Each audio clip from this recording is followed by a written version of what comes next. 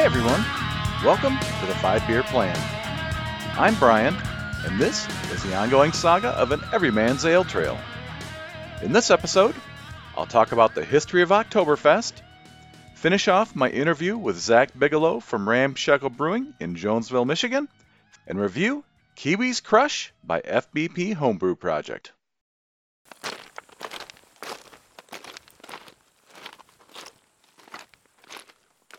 In this segment of Tales from the Trail, pull up your lederhosen, it's time for Oktoberfest. So, Oktoberfest is an annual festival in Munich, Germany. It's typically held over a 2-week period and ends on the first Sunday in October. The festival originated in October of 1810 to celebrate Crown Prince of Bavaria, who later became King Louis I, to Princess Therese von Sachsen-Hildburghausen. I apologize. The festival ended 5 days later with a horse race that was held in an open area to be called Theresienwiese, which means Therese's Green. The following year, the race was a state agricultural fair, and then in 1818, they introduced booths that would serve food and drink. Well, wouldn't you know it, by the late 20th century, these booths developed into huge beer halls made of plywood, with interior balconies and bandstands. It's interesting, each one of the Munich brewers erects one of these temporary structures every year with seating capacities up to 6,000.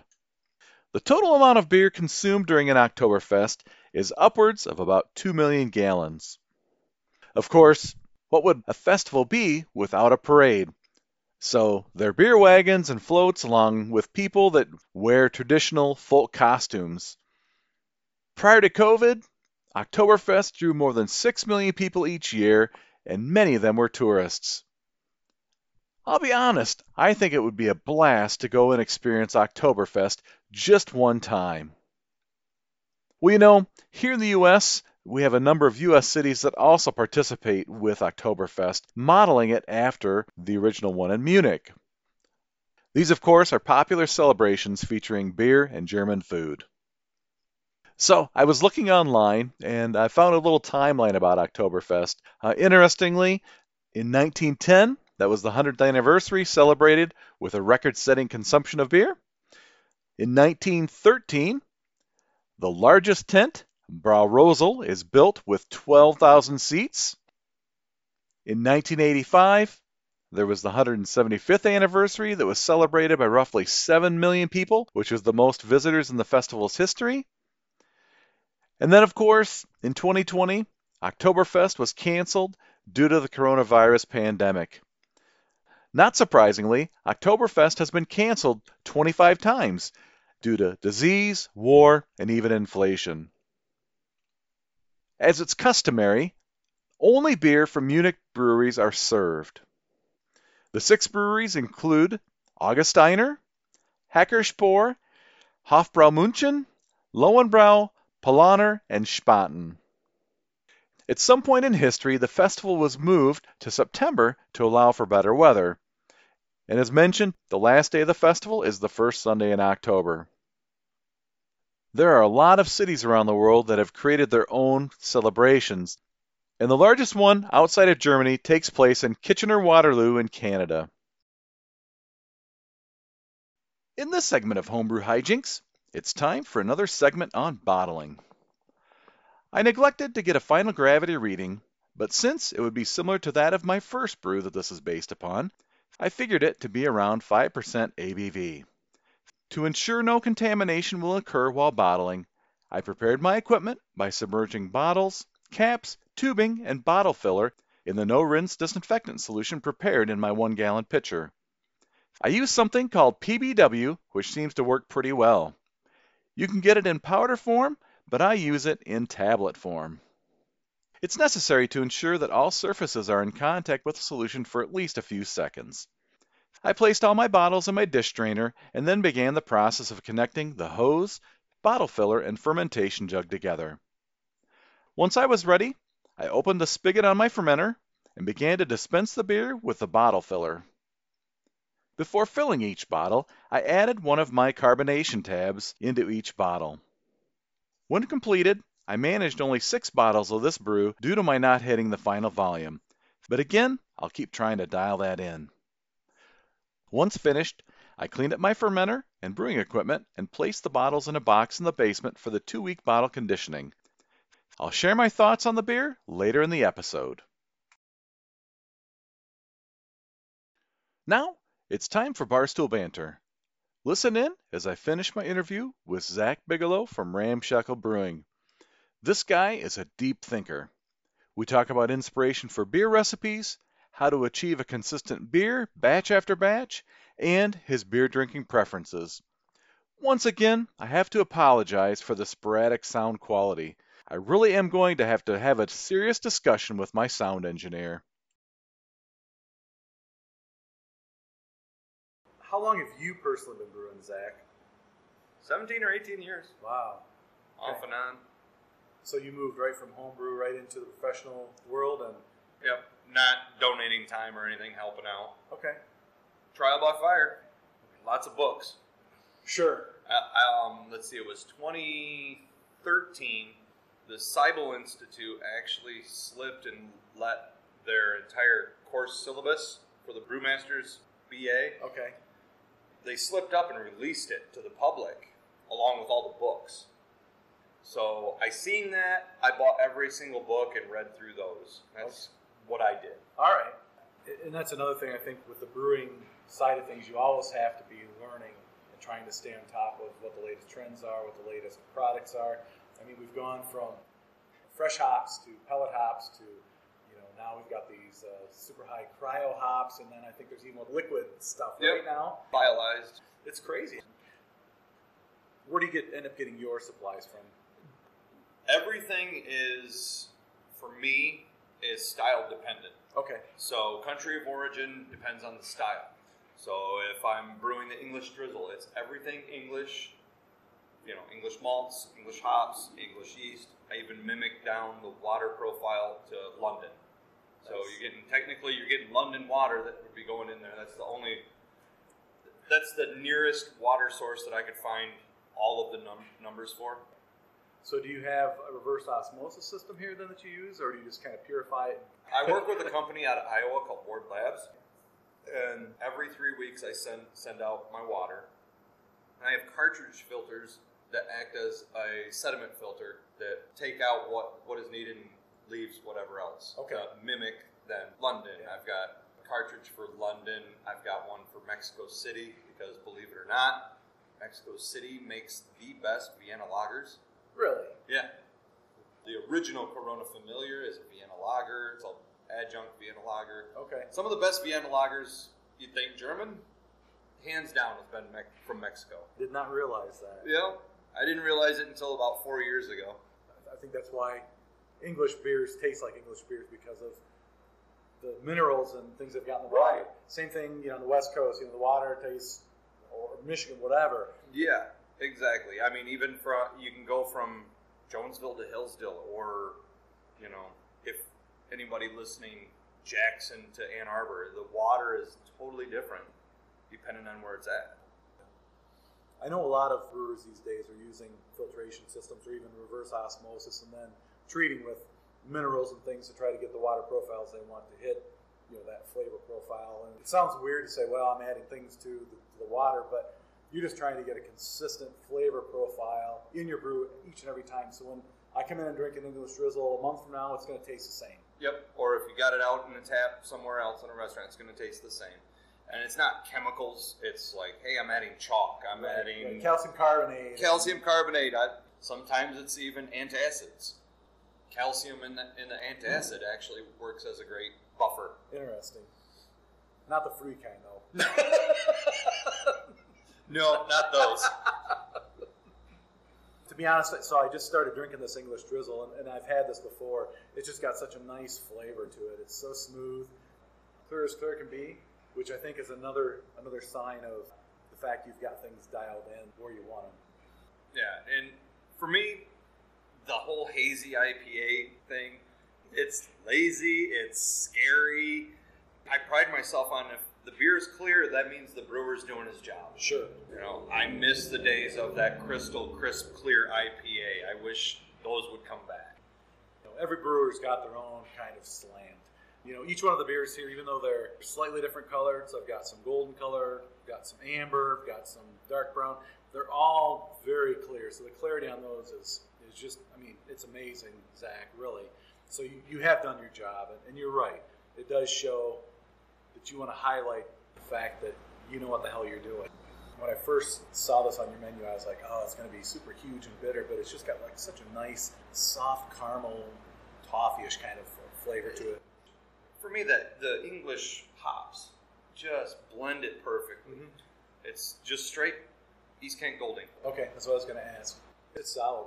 And since that one is our flagship and it goes out everywhere, I had to extend the shelf life on it. So extending the shelf life meant I had to use alpha amylase, which is an enzyme. Mm-hmm. One of the benefits of it is it breaks down the protein that is a precursor to gluten in the process. So it's technically gluten removed by process as well. I've had it tested and it comes out to be under 1 part per million of gluten. Wow. Well, I mean, that's good to know. It's not something that I would have ever thought of before as far as distribution goes. As I was saying earlier, I just started homebrewing this year. I don't know what the hell I'm doing. Welcome to the addiction.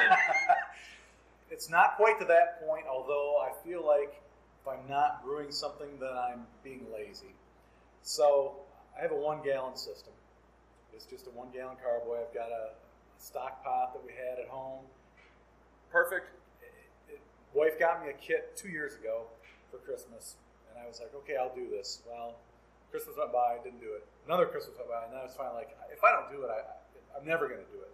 So one of the things that another brewer told me, he's like, listen, he said, if you're going to brew this up, get fresh yeast, get fresh hops, and do it. Probably the best advice I ever had, because fresh ingredients make a huge difference in the beer. So first one was an extract kit. It was a session IPA. Nothing too special. It came out all right. It was Cascade primarily, a little Centennial, a little Chinook, and went to Florida in February, stayed at an Airbnb, and the host was growing her own passion fruit. She came from Taiwan, and she brought one in and one morning for breakfast, because it's an Airbnb, but she treats it like a B&B. It's weird, but anyway, we had breakfast every day. It was pretty wonderful. So fresh fruit every day. So she came in one day. She had this passion fruit cut in half, and it's not like it's a really deep purple passion fruit. The hull is, and the inside is just this like puce or like yellowish colored seeds on the inside. I'm like, this is kind of weird. And she's like, it's passion fruit, because I never had it before. I'm like, all right, I'll try it. Tastes a little bit, and like my whole face, I think, collapsed on itself, starting from my lips, because it was so sour and tart. And I thought, oh my goodness, this would make a great beer. So, internet's a great thing, right? Yes. Got on the internet, found myself a recipe, pleaded with her to give me some passion fruit to take home, and so I found a passion fruit sour ale recipe online, brewed it up with Citra hops primarily, conditioned it on the passion fruit, and it came out pretty decent. It was an all grain, because I'm like, so that's when I really got the bug. I was like, oh, this is kind of cool. So then I did the third one was a clone of the first one. Instead of using Cascade, I used Tahiki. Oh, nice. So Tahiki's got a little bit more of a citrusy profile to it. And that was also all grain. Turned out pretty decent. Just did a dry Irish stout, which was okay. It was a little too bubbly, because I'm still using the fizz tabs for carbonation. Yep. One of the things I've got to kind of figure out and dial in is whether I'm going to start using priming sugar or not with each of my bottles.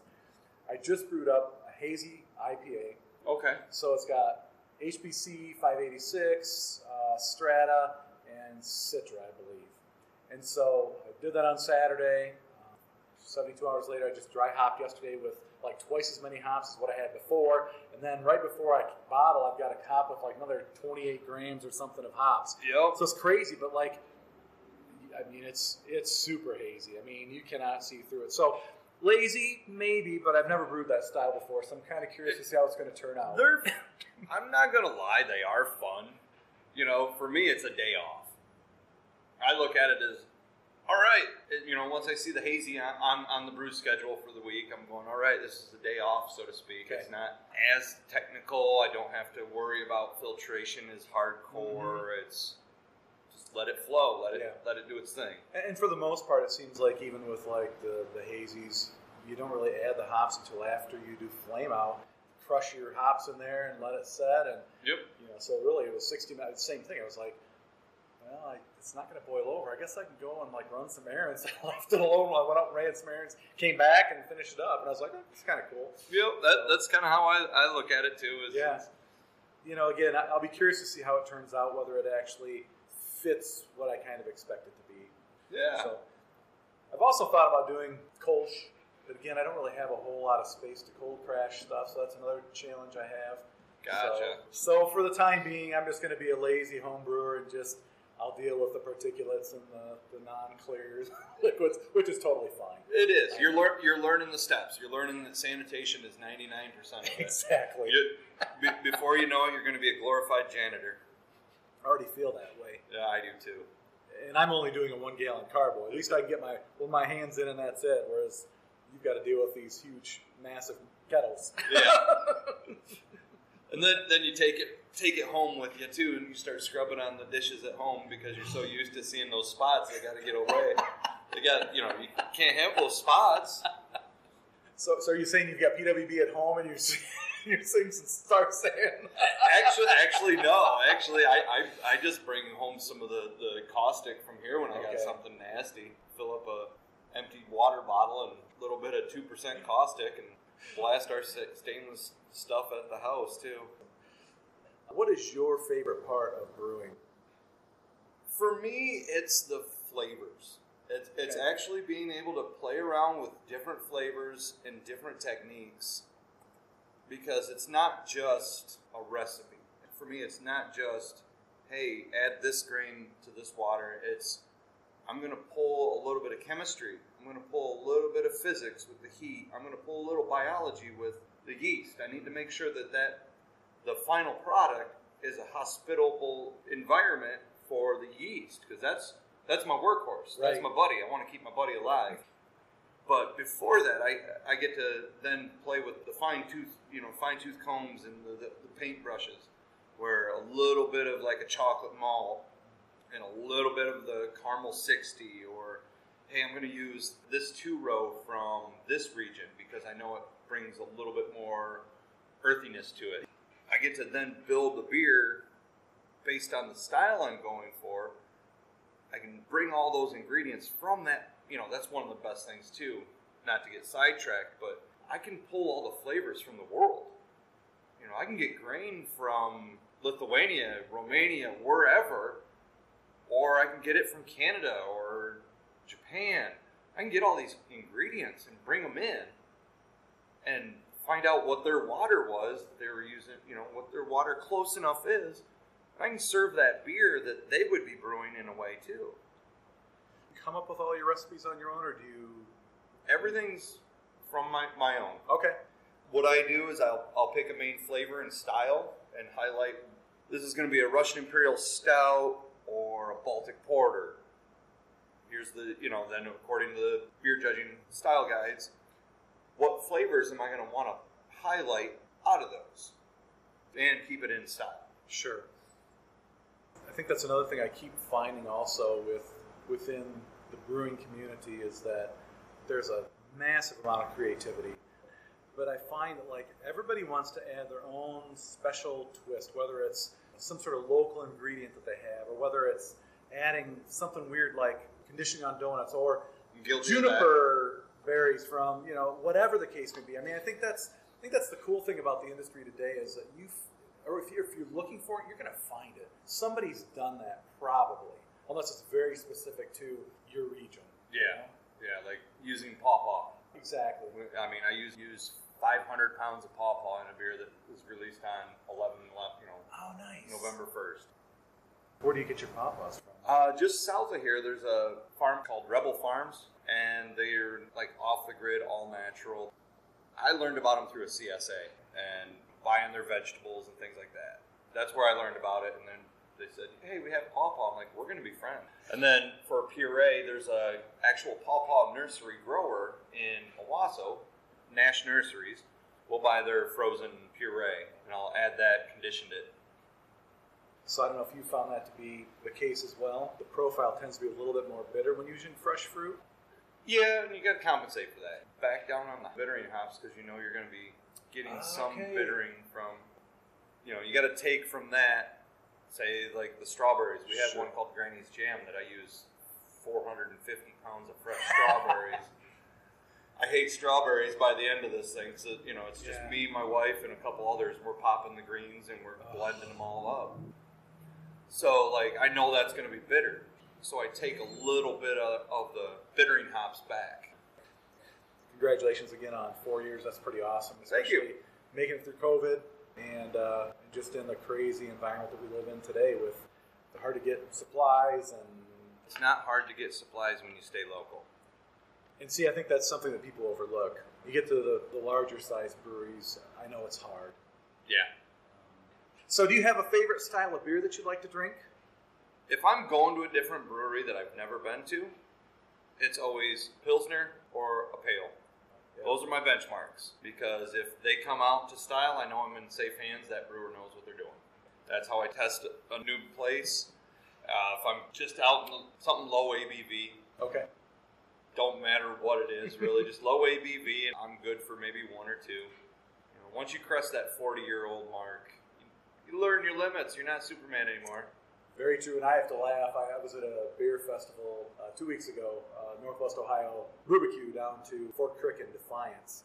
They had a barbecue buffet as well as 20 local breweries. So I always know if I go to something like that, I need to front load a few tons.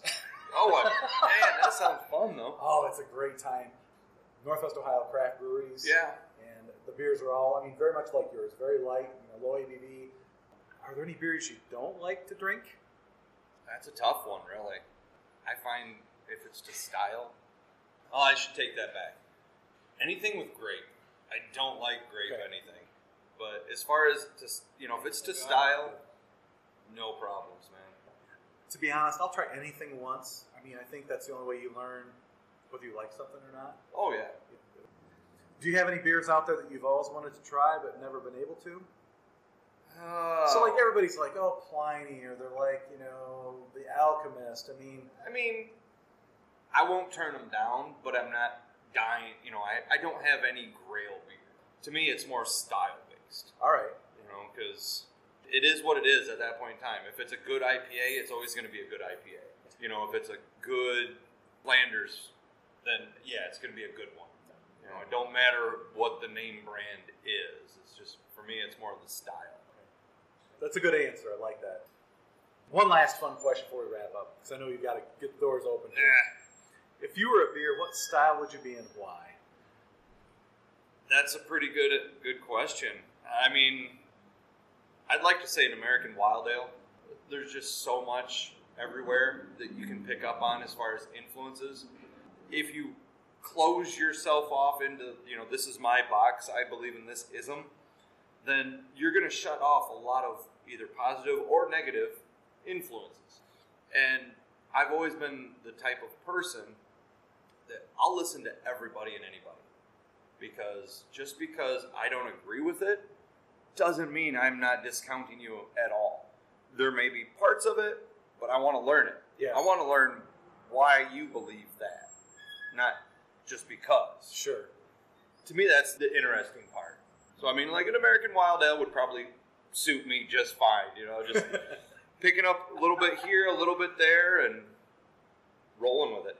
I think based on our conversation so far, I think that really fits you as well, because you start out, as you said, with the whole Ramshackle system, basically taught yourself how to brew, read all you could read, and here you are, 4 years later, professionally brewing. Plugging away at it. Thank you. That's awesome. Well, hey, I appreciate you spending time with me today. I appreciate you coming in. Yeah, absolutely. It's always nice to come back home and to be able to drink local. Last call. It's nearly time to wrap things up, but first, one more for the road. This episode, I'm drinking Kiwi's Krush by FBP Homebrew Project. From the brewer, a down-under twist on a session IPA. Instead of Cascade, New Zealand-grown Tahiki hops are added in the boil and dry hop to impart a parching citrus bitterness profile that makes it even more crushable. Without further delay, so this is a 5% ABV session IPA. As we learned about during the brewing process, the dual-use New Zealand-grown Tahiki hops will give citrus notes and tropical fruit leanings. When I pour it out into my glass, it pours kind of a pale amber color. It has a aromatic nose, definitely getting a little bit of that tropical vibe that was in the description. A little overcarbonated. It's got a nice fluffy head. So frankly, this is one of the things that moving forward I'm going to continue to refine. First sip impression here. So it's got kind of a slight malty sweetness on the palate. It's got a mild hop bitterness associated with it. Leaves you with a little bit of a drying citrus kind of finish. It's definitely got a little bit of a crispness to go along with it. Definitely a pretty decent session IPA here. I really enjoy the slight variation here, moving from the Cascade, which is very earthy, very bitter, to more of a slightly less bitter, a little more tropical, a little more citrusy feel. And I will say one of the things that I did inadvertently do when I dry hopped this beer, I had fully intended to dry hop it with Citra, because I really felt that the Citra was going to bring out those tropical notes of the Tahiki hops. In my excitement to dry hop the beer, I pulled out my Tahiki hops instead and used those. In the immortal words of Bob Ross, we don't make mistakes, we make happy accidents. So true. It's a solid beer. You know, every time that I get a chance to brew, it's fun. It's a lot of experimentation, certainly trying to dial in my method with the equipment that I have. So overall, I would give this one 3.5 tasters out of 5 on the flight board. Cheers, FBP Homebrew Project. Well, if you've got a beer you'd like me to drink and describe, leave a comment below. If you're a brewer and have one in mind, direct message me on Instagram and let's see what we can do. Well, that's all for this episode of the 5 Beer Plan. With so many podcasts out there, thanks for choosing to listen to mine. Join me next time for an Aussie-themed segment of Looking for Lupulin, get my hop schedule kicked off on my latest homebrew, and roll out the first half of my conversation with Cody Moon from Science Project Brewing. Remember to hit the subscribe button to be notified of new episodes. I'd love to hear from you, so please follow me on Instagram, 5beerplan2022, and leave a comment to let me know what one of your favorite meaderies is. Be sure to support your local breweries, choose your beers wisely, and drink them responsibly. Until next time, keep walking your ale trail and stay thirsty, my friends.